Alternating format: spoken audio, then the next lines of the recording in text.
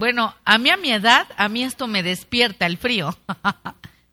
Y me gusta porque a nuestra edad pues entramos en ciertos calores, ¿verdad? Muy bien.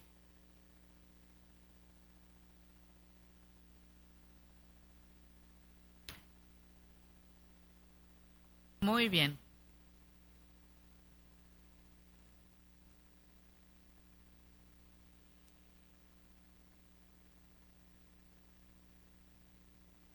Bien, damos inicio. Estoy en una serie de preguntas y respuestas y todo esto lo hago porque también quiero, sea la oración o no, darle a usted la idea para que nosotros pensemos, meditemos y Dios nos hable. Ah, perfecto, hija. Muy bien. Yo no puedo por el dulce. Ok. Sí, está bien. Y muy bien pensado. Ok. ¿Qué debo hacer verdaderamente y tenerlo en mente cuando mi enojo se va a salir de control? Bueno, cuando siento que la razón y el dominio propio le dan paso a un comportamiento irracional y descontrolado. Si usted no sabe manejar, ha andado en patineta, en bicicleta, hay freno. Usted tiene un cerebro para detenerse. Y si ahorita ya lo sabe, que es pecado llegar a ciertos puntos, entonces yo no puedo dejarme ir. Como cuando los niños los lleva usted a un juego de tumbly o de juego y que el niño en el inflable se avienta. ¿Sabe usted que es peligrosísimo esos juegos? ¿Sí lo sabe o algunas no saben? Le voy a explicar por qué. Los niños deben de bajar con tiempo y si usted se ha dado cuenta por jugar, los niños se avientan uno tras otro. Y han sucedido muchísimos accidentes. Nariz que se rompe, golpes en la frente, peligrosísimo eso. Por eso alguien debe de estar ahí con ellos viendo cómo bajan y suben. ¿Se da cuenta? Entonces, si usted sabe que el enojo la lleva a eso y que va a entrar, bueno, usted ahorita lo que tiene que hacer es cambiar el rumbo aún de la conversación para tener el momento adecuado para comunicar, sea que tenga o no tenga usted la razón. Y también para poder escuchar a la persona contraria. Si no, esto va a empeorar. ¿A que si lo quiere dejar seguir? Bueno. Hay que detenerse, hay que respirar profundo. Lo que saca la tele, las observaciones que hacen los psicólogos, pues es parte de observar al ser humano. Pero ¿qué tengo yo que hacer? Verdaderamente tengo que respirar y pensar qué estoy hablando. ¿Para qué llegar a puntos que no tienen que llegar? El que grita más, el que se enoja más, no quiere decir que va a tener la razón de lo que quiere sacar.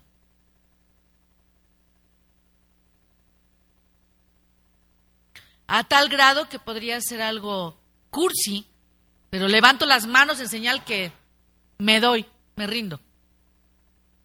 Para poner un alto a alguna situación que yo esté viviendo. Aún si es en un familiar, bueno, tú me entiendes que ya levantando hoy las manos ya, ahí muere. Yo recuerdo mucho en la familia que hacían ciertas técnicas. Cuando se enojaban mamá y papá, a veces, se salían a la calle.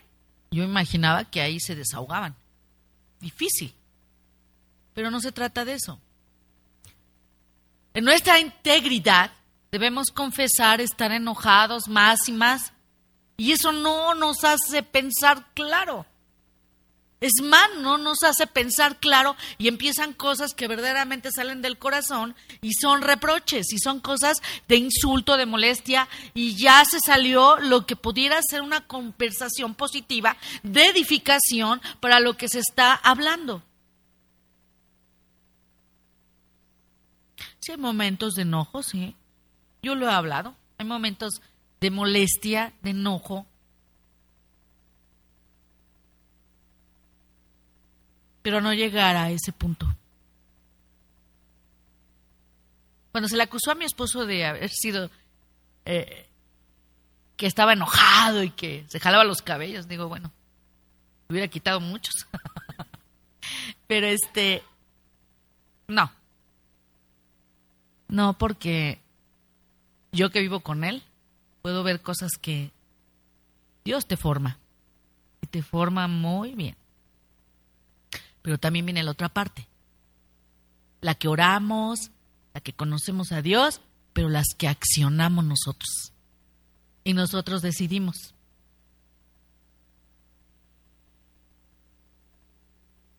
Cuando usted esté en esa situación, si es de pareja, si es de familia, explique que se quiere calmar, que no quiere ya discutir el asunto y esperar a que se enfríen las cosas.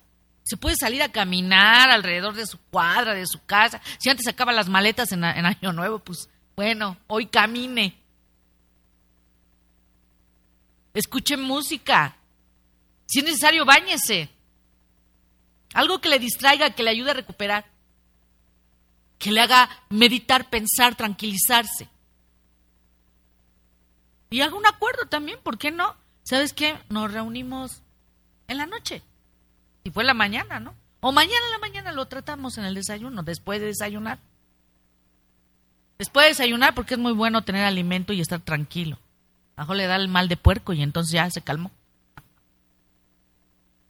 Si llega un momento en que parece imposible un acuerdo, póngase de acuerdo en que pueden tener opiniones diferentes acerca de un tema en particular, pero que no puede ser obstáculo para seguir teniendo una mala relación y que su relación pueda ser buena y sea de comunicación.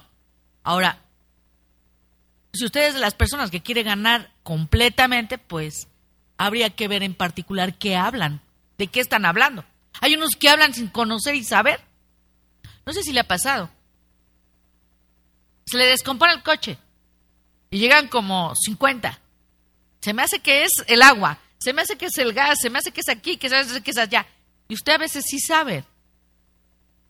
Y yo sé que por dentro se ríe, porque muchos opinamos. Y le aseguro que muchos opinan y no saben. Y de lo que usted va a tratar tiene que estar abierto para poder explicar por qué la opinión y lo que usted está decidiendo. ¿Por qué es? Recuerdo que pasaba mucho con muchos servidores, a veces por ponerle algo. Daba órdenes a hacer ciertas cosas. Y en lo que somos, en nuestra naturaleza, lo queremos poner a la derecha, si nos dijeron a la izquierda. Y ese es un trato que Dios tiene con nuestras vidas hacia los que servimos en la obra, por ejemplo. Muchas veces teníamos que explicar, mira, no lo pongo a la derecha porque está esta situación, está aquello, está el sonido, está acá, es a la izquierda. Por favor, ponlo en la izquierda. Y también recuerdo que hay gente diligente que se le dice a la izquierda y a la izquierda lo deja porque es diligente. Y si tiene una observación, va con la persona, sabe que está un gato ahí parado.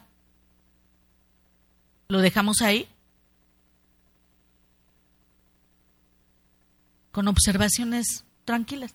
Ya después le explicaré que quitemos el gato y que lo dejemos ahí. ¿Me está entendiendo?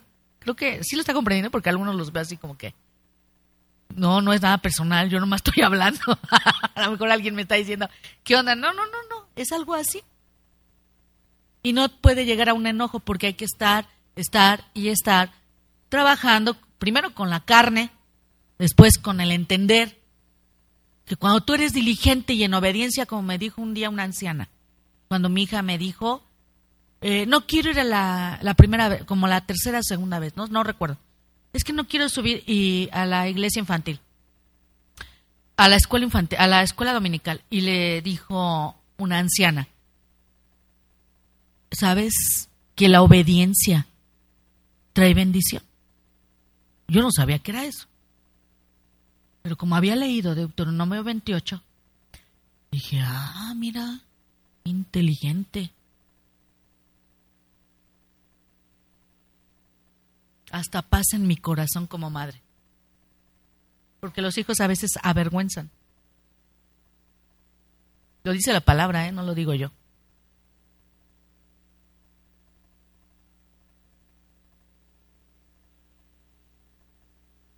Si dos personas están de acuerdo en todo, pues corre la cuestión de estancarse, ¿no? Y no crecer, o sea, pues de todo sí. Y pues ni sabiduría para ayudar al otro, ¿no? Hay que entablar conversaciones estimulantes, que se expresen opiniones también, pero entendamos algo, las posiciones Dios no las cambia. Nunca las va a cambiar. Ya está establecido. La cabeza en un hogar es el varón. Que muchas veces los hijos tratan de tomar opiniones con los padres como si fueran de igual a igual, cuando no es así, con todo respeto. Sí tienen cosas que Dios les da, pero en casa hay un padre y hay una madre, y hay posiciones que Dios no las quita, y tu posición es ser hijo.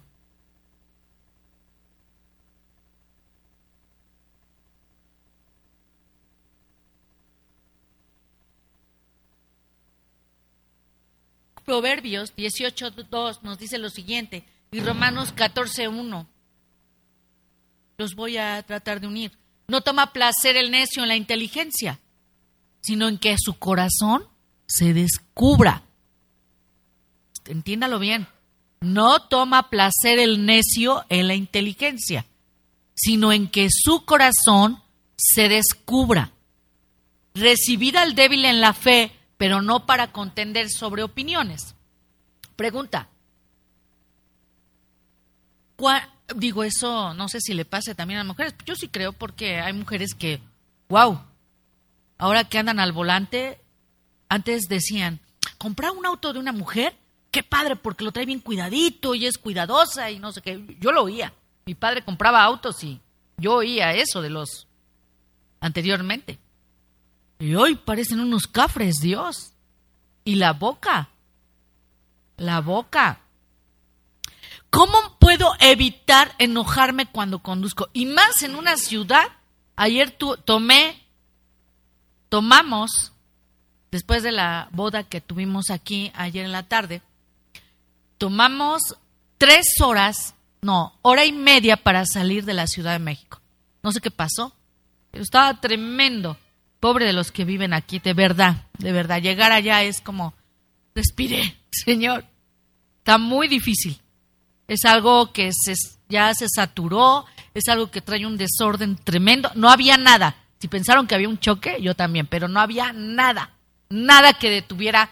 ¿Y sabe qué? De lo que yo me doy cuenta, que me da mucha tristeza, ver el afán, el frenesí, y la gente ya con su telefonito ahí, el celular, que no deben usar, y cosas así, ¿no? Que ya están habituados, que la mente se va habituando a algo, a perder tiempo y días y horas. ¿Sabe cuál es el tráfico?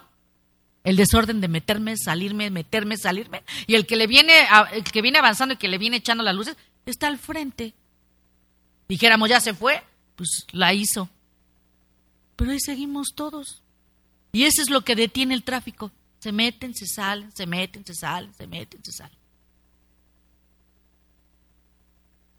Y yo creo que gastan más gasolina. A ver, ¿quién me dice de los hombres? ¿Sí? ¿Estoy bien? Ah, mira, me salió. No sabía. Pero de mujeres, yo me hago una pregunta, como dijo una niña aquí de la iglesia infantil. Papá, ya no quiero que me traigas a la escuela. De verdad. Somos cartas abiertas, por eso es bueno hablar. Y el que es sabio sabe con los ejemplos entender. Papá, ¿para qué decimos que somos cristianos si en cualquier semáforo te enojas? Ya nada más llegas a un lado y pones tu sonrisa, pero yo me bajo a la escuela y me bajo pensando en todas las groserías que te aventaste, papá. Ya no me dejes en la escuela. Triste, ¿verdad? Una niña. Pero a veces así nos habla Dios.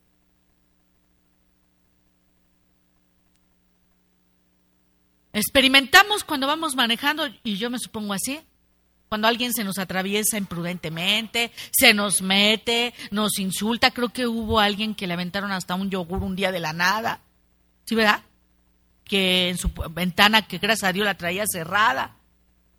Yo recuerdo algún día llevar en un Costco, un Sam's, llevar un carrito con otra persona que me acompañaba y se atoró el carro. Ya ven que los carros luego van para otro lado cuando uno quiere ir para allá, ¿no? Tienen bastante mantenimiento. Entonces algo le atoró el cochecito del súper y se atoró y yo fui, le ayudé y lo jalé porque venía muy cargado de esas comidas que hacíamos antes y comprábamos el producto. En eso pasa una señora, o sea, que estaba parada, no sé qué tanto, en serio, que hasta yo dije, Dios, yo creo no haberme tardado un segundo, ni siquiera me quedé parada para ver quién me ayudaba. Obviamente pensando en que es la parte donde están los autos, pero creo que hay una preferencia peatonal, ¿o no? ¿No hay una preferencia peatonal en un súper? No sé por qué se enojan. ¿Se dan cuenta? Tenga mucho cuidado porque en estos momentos y en este frenesí y noviembre, diciembre está tremendo.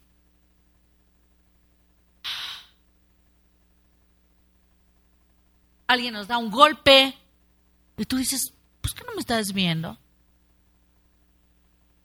Cualquiera, lo que sea la situación. Si usted siente molestia, ensaye verdades. ¿Tiene que enojarse?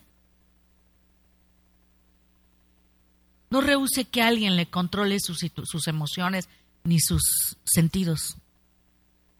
No le pegue al gato. ¿Se acuerda del gato? ¿Quién conoce el gato? A ver. ¿No saben? Ahorita les digo. Está buena. Porque es una verdad.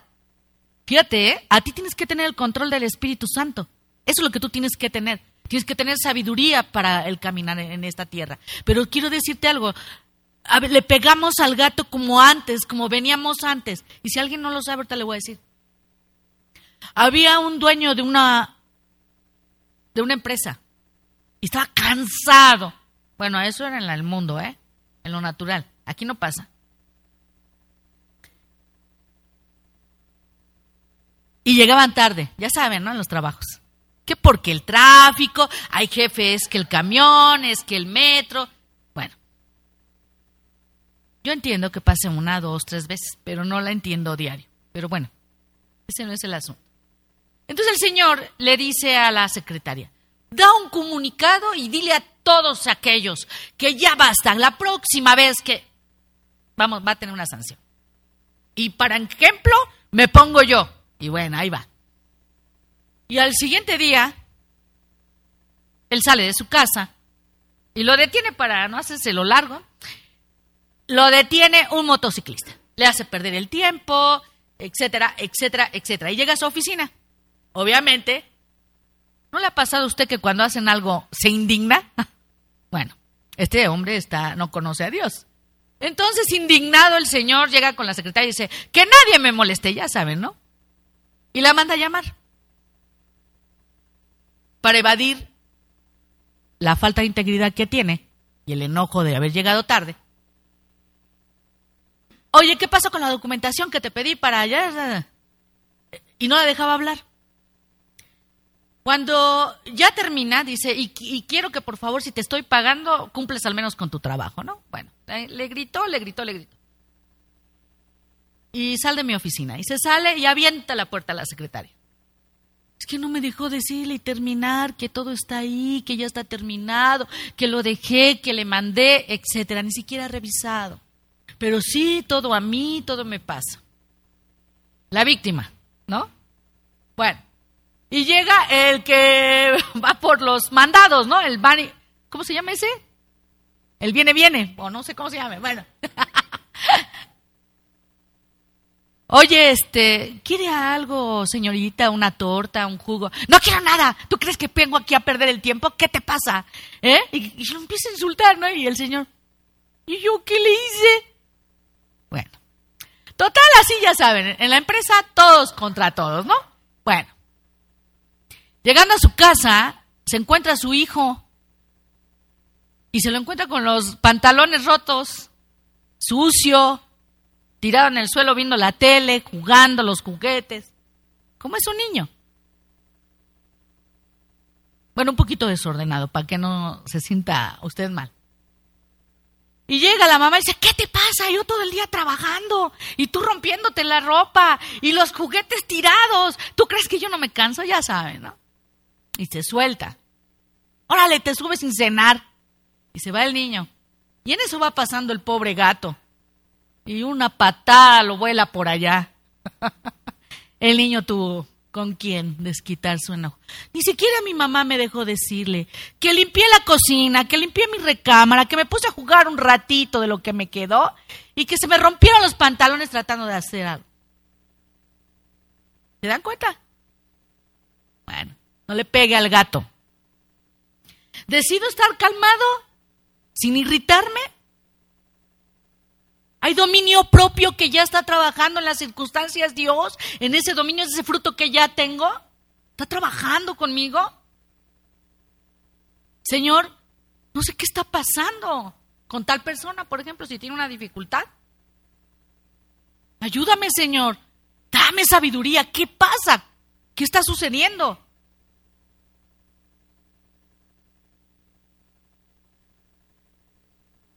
¿Alguien tiene un problema con alguien? No voy a hacer que yo también me meta en el problema. No voy a agarrar al perro con rabia. Mejor oro o mejor doy un buen exhortación o un buen consejo. Pero no voy a permitir que el problema se haga mío. Tengo que mantener la calma en las fuerzas de Él. Filipenses 4:13, todo lo puedo en Cristo que me fortalece. Peligroso cuando estamos en una empresa o estás trabajando y tienes un compañero que amenaza con hacerte daño de la nada. Que sabes que es agresivo, que es violento. Y sabemos que la gente airada puede perder el control y causar daño tanto en posesiones como en personas. Hay quien ha llegado hasta en un trabajo a hacer cosas lamentables. ¿Qué es lo que debo hacer? Saberme conducir. Yo no le puedo dar más a él leña para que se haga más fuego. Tomar en serio esas amenazas y tener esa parte donde yo sé que Dios me guarda y todo, pero no provoco más allá de lo que sé que esa persona está mal. Hay mucha gente que hace violencia en el trabajo. Y que quiere e intenta no quien me la haga, sino quien me la pague. Así es su vida de frustrada, del pecado. Si hay que reportar una amenaza, si hay unas reglas en la empresa, si hay que reportarlo a algún supervisor, o no sé. Reportarlo a seguridad, no sé cómo esté su empresa. Si es algo muy grave en el cual ya le está amenazando en los rincones donde usted camina, va, pues reportarla, ¿no? Para eso está la autoridad. Y cuando se ve amenazado hay que actuar con sabiduría, con cautela. Muchas veces consultar los manuales de procedimientos de las empresas respecto al código de conducta, y muchas la tienen. Tal vez, quizás, sentado con otra persona de mayor rango, informar a la persona airada que, por favor, ¿no?, las consecuencias de las amenazas que él está teniendo. Y no lo está amenazando, le está advirtiendo. Proverbios 22:3.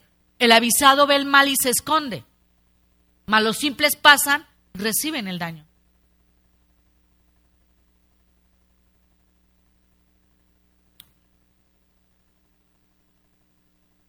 Alguien en quien confiaba me hizo daño, me traicionó.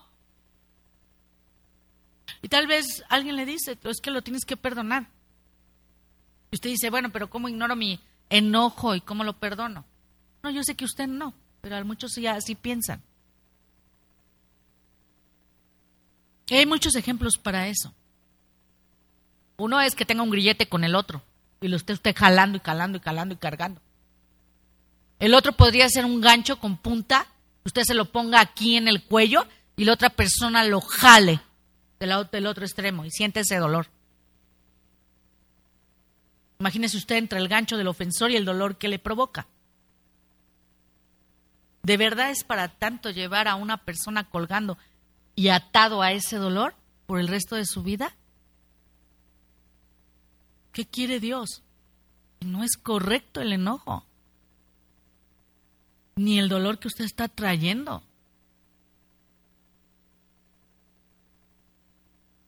Hay que dejarlo en Él, hay que orar, hay que pedir perdón o hay que aceptar si no es el momento en que esa persona le quiere pedir perdón. No se trata de ya no lo veo. Y fíjese que Dios va haciendo algo en su vida que es más importante. Y vamos madurando y vamos creciendo. Anteriormente, en lo natural, hay gente que le hacían algo y esquivaba los ojos como huevo, yo digo, cuando lo levanta todo, o se volteaban, ¿no? O no saludaban, o evitaban estar cerca. Hoy no, hoy en Dios no. Y el que lo ha experimentado sabe. Hoy en Dios, si tú lo perdonas de verdad y estás con Él, no pasa nada. El daño es para ellos y es tremendo. Y oramos por ellos. Yo ayer lo viví. Los que estuvieron en la boda, vinieron ciertos hermanos. Y ayer lo viví. Y de frente. Estás sano, estás bien. Y no pasa nada. Y tienes verdaderamente una mano. Hablo de la integridad, ¿no? Porque hay quien saluda de apariencia e hipócritamente. Y así vivirá, ¿no? Dentro de él. Pero cuando uno experimenta el perdón, experimenta la parte que Dios, en esa obediencia verdadera, no pasa nada. Y sigues madurando y sigues creciendo. El otorgar perdón es decisión de ser obediente a Dios. Es inevitable. Usted ama a Dios, yo le voy a decir cuánto ama a Dios. ¿Cuánto le obedece a Dios? Ahí está la medida. Tómesela usted. Yo siempre lo he experimentado. Porque yo me acuerdo que le decía, te amo, te amo. Y las alabanzas hacen que levante las manos. Y muy, muy bien. Pero de repente así como que, si me amas, ¿cuánto me amas? ¿Cuánto me obedeces? ¿Cuánto verdaderamente obedeces? Y en esa obediencia hay confianza en ti. Hablando de Dios, ¿eh?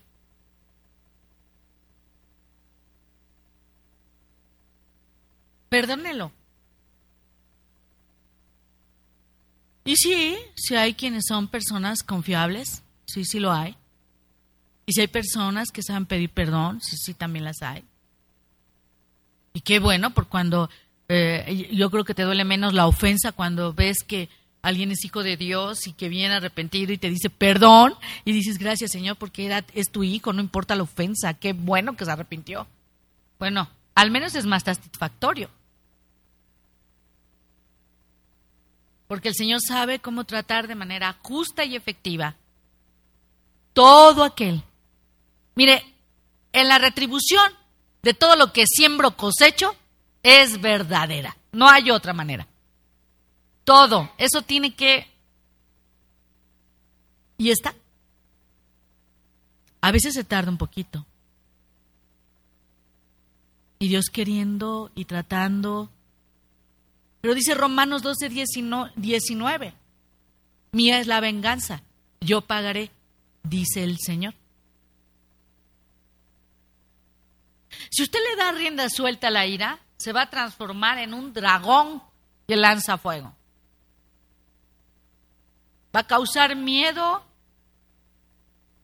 La única fuerza suficiente para dominar a ese terrible dragón que se saca fuego y que ha dominado a todo hombre y ha transformado es Cristo. Es el único que lo puede hacer. Porque Él mora en usted. Porque usted tiene el Espíritu de Dios. Cosa más privilegiada. Nosotros debemos ser conformados al carácter. Y eso va a inundar su vida en paz.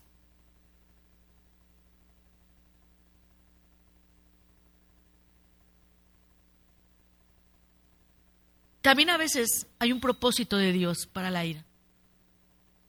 Los bomberos forestales que cuidan y protegen los bosques dicen que se puede iniciar ocasionalmente, viendo ellos, un fuego para apagar otro.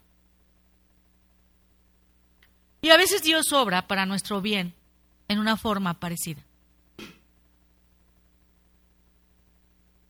Efesios 4:26. Airaos, pero no pequéis.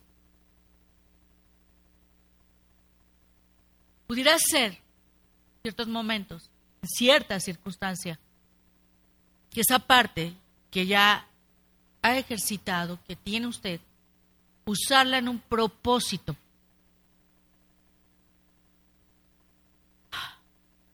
Vamos a poner un ejemplo.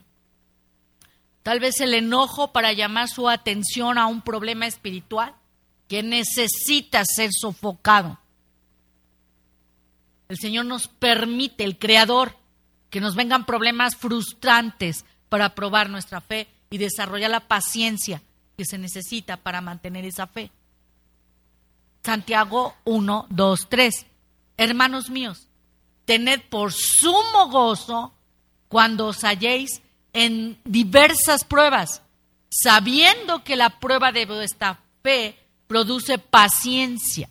Y las diversas pruebas hablan en el fondo de multicolores, multiformas, muchísimas.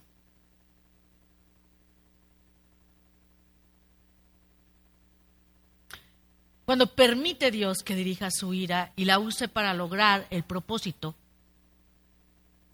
entienda algo, tal vez pueda ser usada para hacer cambios positivos en su vida.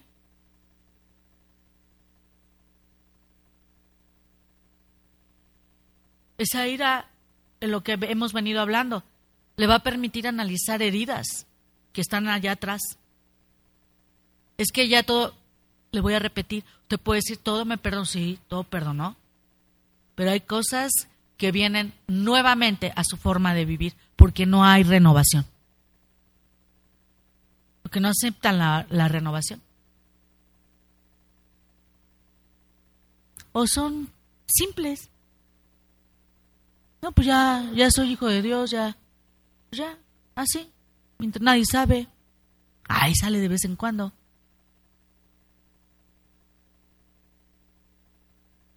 ¿Qué saca la ira? Sus verdaderos sentimientos. La ira es una forma incorrecta de satisfacer sus necesidades. La ira le ayuda a darse cuenta que necesita al Señor. La ira pone de manifiesto su necesidad de poner límites saludables. Cuando se expresa correctamente puede producir intimidad en sus relaciones. Es la base donde se construye también el perdón.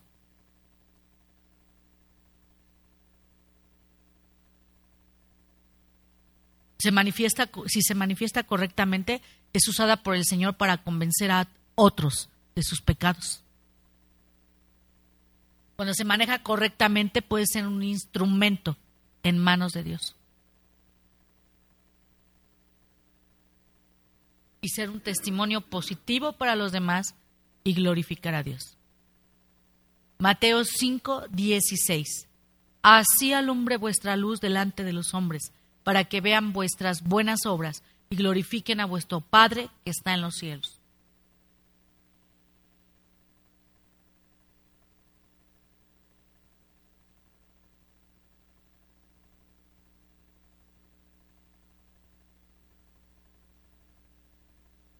Bien, hermanos, entramos en ética cristiana a la parte pruebas y aflicciones. Recordando la base, que solamente basado en la Biblia es como podemos verdaderamente que Dios nos hable.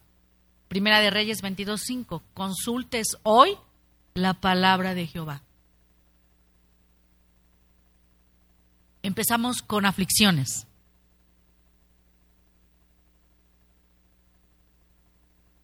Primera de Pedro 4:12-13. Amados, no os sorprendáis del fuego de prueba que os ha sobrevenido, como si alguna cosa extraña os aconteciese, sino gozaos por cuanto sois participantes de los padecimientos de Cristo, para que también en la revelación de su gloria os gocéis con gran alegría. ¿Qué es el propósito de las pruebas? ¿Cuál es ese propósito? Es el propósito de evaluar la calidad o el valor de algo o de alguien. Le repito, la prueba es el proceso de evaluar primero la calidad o valor de algo o de alguien.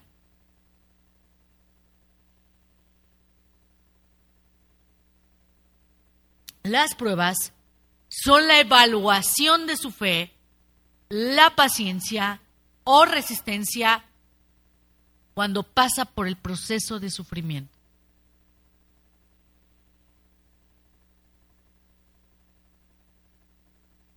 Las tres palabras griegas principales en el Nuevo Testamento se traduce como prueba.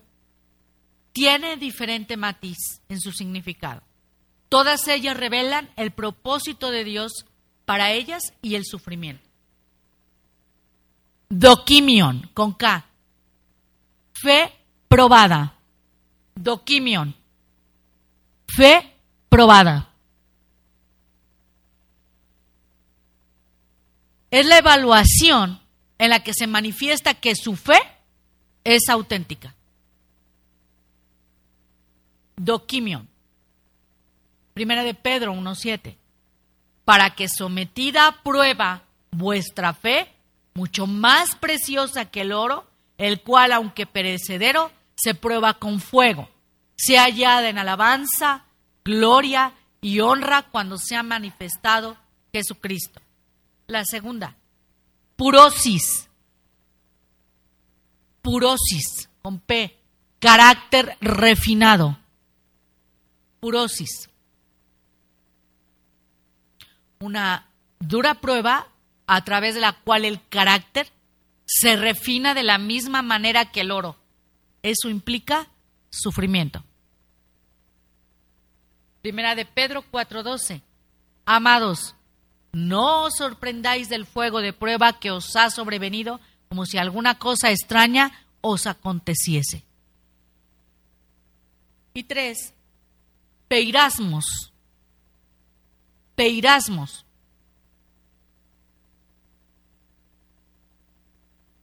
Compromiso probado. Compromiso probado. Es una prueba o tentación en la cual se evalúa la calidad de su compromiso. Santiago 1:2-4.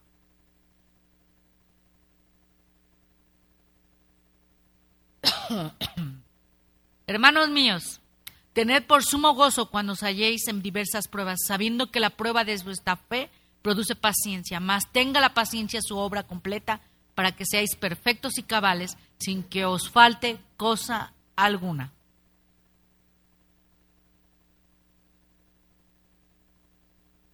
Dios planea todo para bien, todo. Y pone las circunstancias y las cosas que deben de ser para cada uno de nosotros. Lo que necesitamos, la formación que nos está dando. Y recordamos a aquel joven José que despertaba el resentimiento y la envidia por medio de sus padres, con sus hermanos en sangre. Ese hijo favorecido de Jacob necesitaba refinarse. Era obvio que sus hermanos querían deshacerse de él después de presumirles diciendo que algún día se postrarían ante él. Y eso está en Génesis 37, 5, 11. No le puedo leer. Génesis desde 37, capítulo 37 al 50, viene la vida de lo que es José. La historia de José ilustra esa forma en que Dios lima los bordes ásperos del carácter a través de las pruebas, mismas que aumentan nuestra confianza en el propósito y provisión para nosotros. ¿Qué necesita Dios para formarte a ti? En todo. porque Dios no hace enanos, ni nos deja enanos.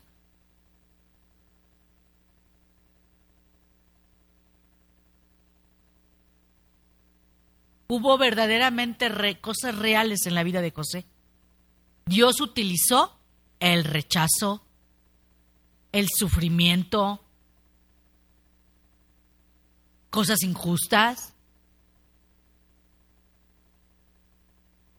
Entre más le obedecía, caía más en la parte que parece que vamos para atrás en lugar de ir para adelante.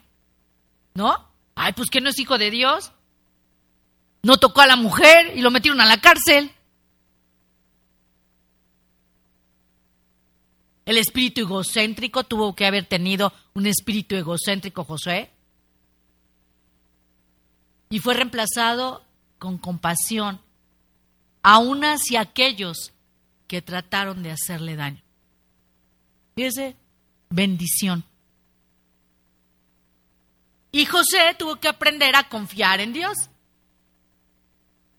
Hizo una declaración muy fuerte que le dijo a sus hermanos en Génesis 50:20.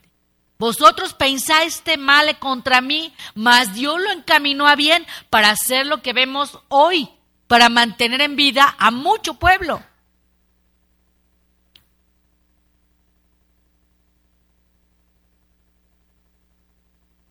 Y en 1 de Pedro 5:10, mas el Dios de toda gracia, que nos llamó a su gloria eterna en Jesucristo, después que hayáis padecido un poco de tiempo, Él mismo os perfeccione, afirme, fortalezca y establezca.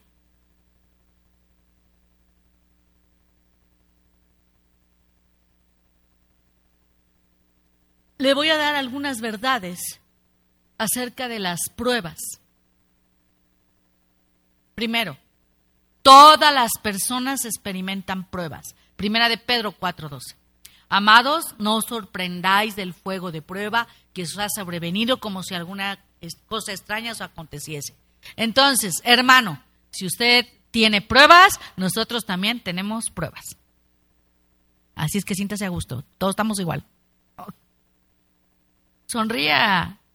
Esto que va a oír ahorita, de veras a mí. Ay, hermana, ¿cómo no? Sí, yo sé que carne es carne y se dobla uno. Pero ¿qué tal cuando pasa? Ya vi una cara sonriente, así es. Las pruebas tienen un propósito divino, totalmente divino. La que sea, la que usted me quiera decir. Y no solo esto, sino que también nos gloriamos en las tribulaciones, sabiendo que la tribulación produce paciencia, y la paciencia prueba, y la prueba esperanza, y la esperanza no avergüenza, porque el amor de Dios ha sido derramado en nuestros corazones por el Espíritu Santo que nos fue dado. Romanos 5:3-5.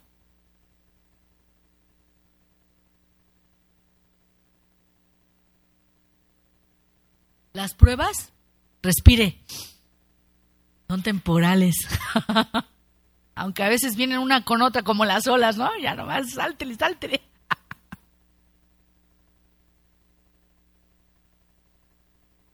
Temporales, 1 de Pedro 1:6, en lo cual vosotros os alegráis, aunque ahora por un poco de tiempo, si es necesario que tengáis que ser afligidos en diversas pruebas.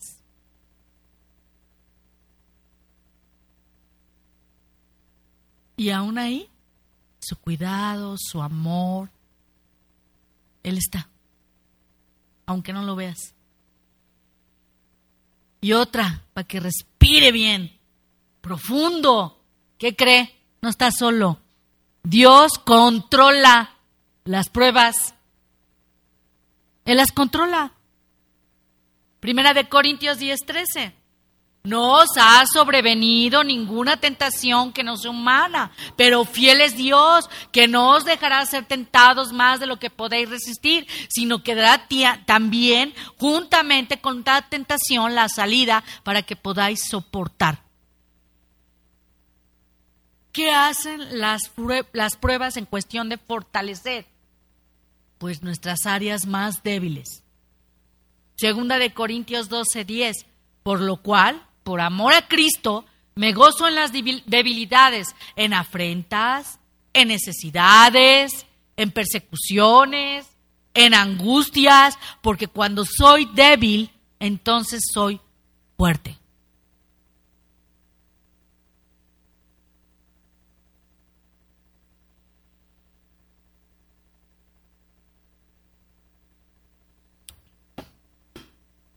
¿Cómo vienen las pruebas? Junto con la gracia de Dios para soportarlas. Las pruebas vienen con esa gracia de Él. Segunda de Corintios 12:9. Y me ha dicho, bástate mi gracia, porque mi poder se perfecciona en la debilidad. Por tanto, de buena gana me gloriaré más bien en mis debilidades, para que repose sobre mí el poder de Cristo. Ahora, ¿qué se va a procesar para producirse durante esas pruebas?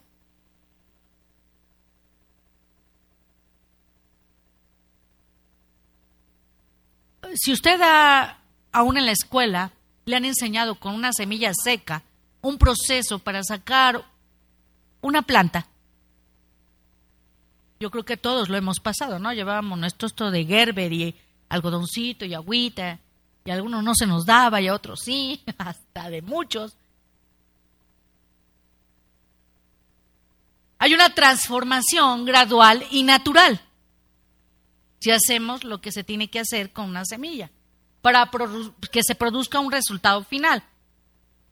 Dios tiene en mente o tiene en su corazón permitir que las pruebas lleguen a tu vida, al igual que la semilla está dispuesto a morir el yo. Dios va a iniciar ese proceso en usted que puede resultar en un crecimiento espiritual. Pero tiene que morir el yo. Mire, me ha enseñado mucho mi jardinero. Me acerco mucho a él, porque dice que le sorprende ver que se llena el jardín de muchas flores y plantas. Y me decía una persona que fue a mi casa, me decía, es que ¿sabe qué? Tiene cosas porque las cuida, porque Dios... Y sí, son cosas que sienten. Y si usted tiene tiempo, sí me da tiempo. Yo sé que a veces no tengo tiempo, pero me doy mi tiempo.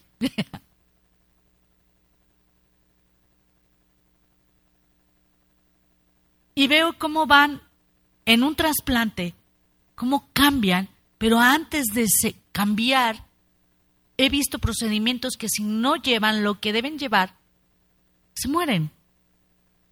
¿Sabe usted que cuando hacen un trasplante le llaman el resucitado? Es decir, la planta al cambiarla va a morir, se empiezan a secar ciertas hojas. Si usted no tiene el cuidado para trasplantar de una manera adecuada, correcta, agua, cosas que lleva ese trasplante, por eso le dicen a usted que se las trasplantan porque ellos saben cómo. No es cualquier cosa, no es agarrar una maceta y pasarla al otro lado, pues para eso cualquiera lo hace. Estamos hablando de un trasplante. Y mueren un poco las hojas y después cuando usted empieza ese tratamiento, ¡wow! Y cuando empieza a podar, más. Y cuando empieza a darle vitamina, mucho más. ¿Y dónde poner la vitamina? Porque no nomás es en cualquier lado. ¿Y qué vitamina? ¿Y cuánta vitamina? Usted necesita eso para crecer, pero necesita morir su yo. Hay hombres o mujeres que traen títulos muy grandes de universidad, no sé, maestrías, doctorados, no sé qué más haya, ingeniería, que no sé. No te sirve de nada cuando llegas a Cristo. Recuerdo mucha soberbia cuando alguien me decía, yo soy maestra y vengo titulada y yo quiero estar en la iglesia infantil. Qué bueno. Si es tu servicio, vas a empezar por allá y tu carrera tal vez pueda servir. Pero aquí Dios lo va a hacer de manera espiritual. Es una iglesia infantil. Qué bueno. Pero trae tanto ego que a mí Pablo era real. Lo doy por basura. Pero si lo hablas así, lo doy por basura, no es porque, ay, para que todos oigan. No, yo voy a aprender. No. En el corazón, lo doy por basura. Todo lo que traigas aquí, que hayas leído, que te hayas aventado tu maestría, tu doctorado, tu posgrado, no sé, que hayas llegado a Harvard, para que me entiendas. Lo da por basura. Cuando tú te mueres a ti mismo, Él empieza a hacer su proceso. Y un proceso que va madurando, creciendo. Porque la obediencia va aquí adentro. Porque es fácil que la carne diga no. En todo. Véalo. Mande a dar una orden a alguien. Y va a hacer lo contrario. No es fácil encontrar gente diligente que obedece. No es fácil. Algún día dejé un encargo. El procedimiento va a ser partir, porque el pan se cae, se va a meter al huevo, se va a empanizar, se va a poner de esta manera, se va a oprimir. Y cuando llegué fue todo lo contrario y le dije, ¿por qué no lo hicieron como dije? Es que una hermana dijo así. No. Yo te dije el cómo. ¿Me comprende? Morir a sí mismo. Y ese es el punto. Juan 12:24.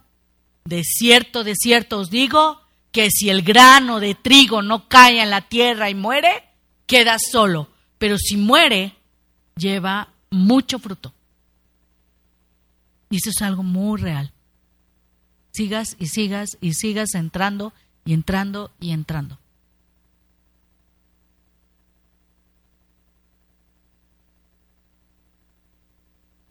El proceso lo vemos en los Salmos. Toda prueba, toda situación de nuestras pruebas, como mi perrito, no los comparo con él, pero veo que le hace falta. Baja sus orejitas y así va a ser, para que dirijas tu mirada a él.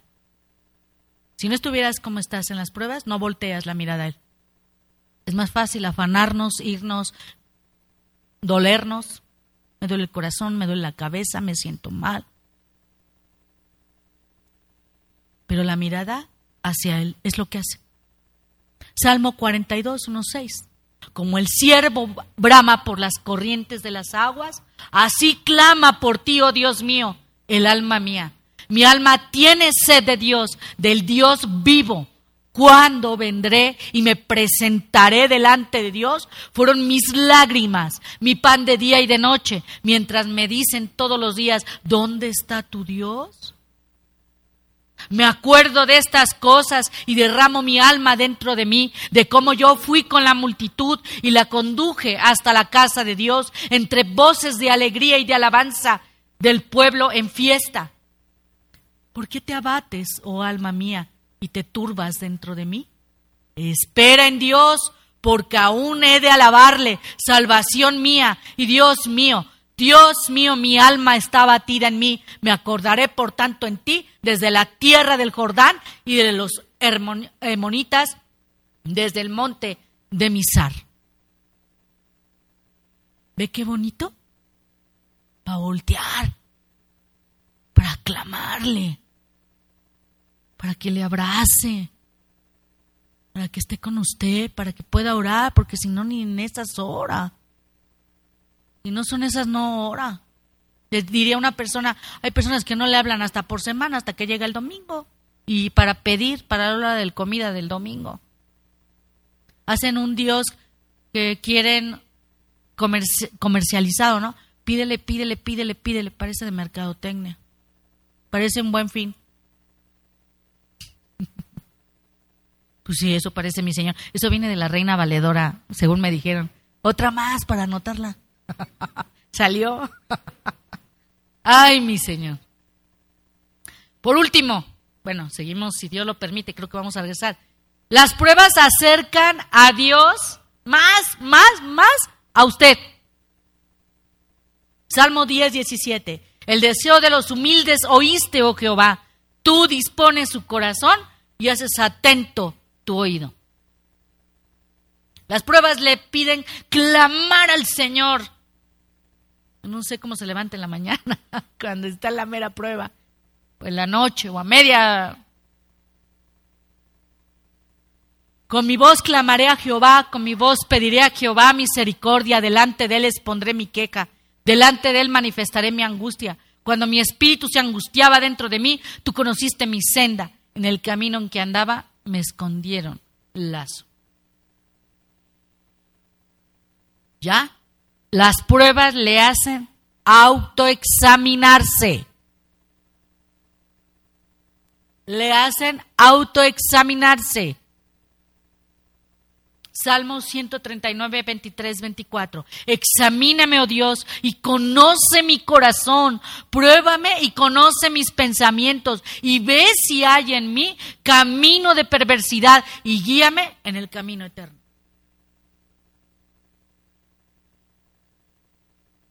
Las pruebas le hacen regresar a la voluntad de Dios. Es muy fácil deslizarnos. Como a veces veo yo como el río que va corriendo y de repente de toda esa fuerza se abre una ranurita y empieza a hacer como un riachuelito por ahí y empieza la desviación, se le empieza a ir la fuga. Las pruebas producen repulsión hacia el pecado. ¿Cómo se siente? A veces que dice, híjole Dios, si no fuera por esto no hubiera reconocido lo que traigo. Puesto que Cristo ha padecido por nosotros en la carne, vosotros también, armaos del mismo pensamiento, pues quien ha padecido en la carne, terminó con el pecado. Primera de Pedro 4:1. Muy bien. Bueno, ya. Las pruebas producen corazón humilde, así como le dije de mi perrito que agacha las orejitas. Así está su corazoncito. Ay, Señor, dobladito. Ya no necesita lastimarse sus rodillitas. Va caminando y el corazón está dobladito.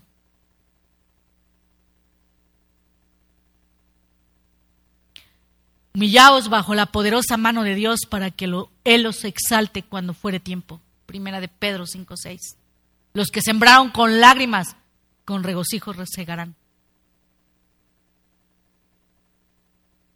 Y ya cuando nos veamos, ahí lo voy a dejar. Ya no se puede. ¿Cuáles son los síntomas? ¿Qué obstaculiza la gracia de Dios?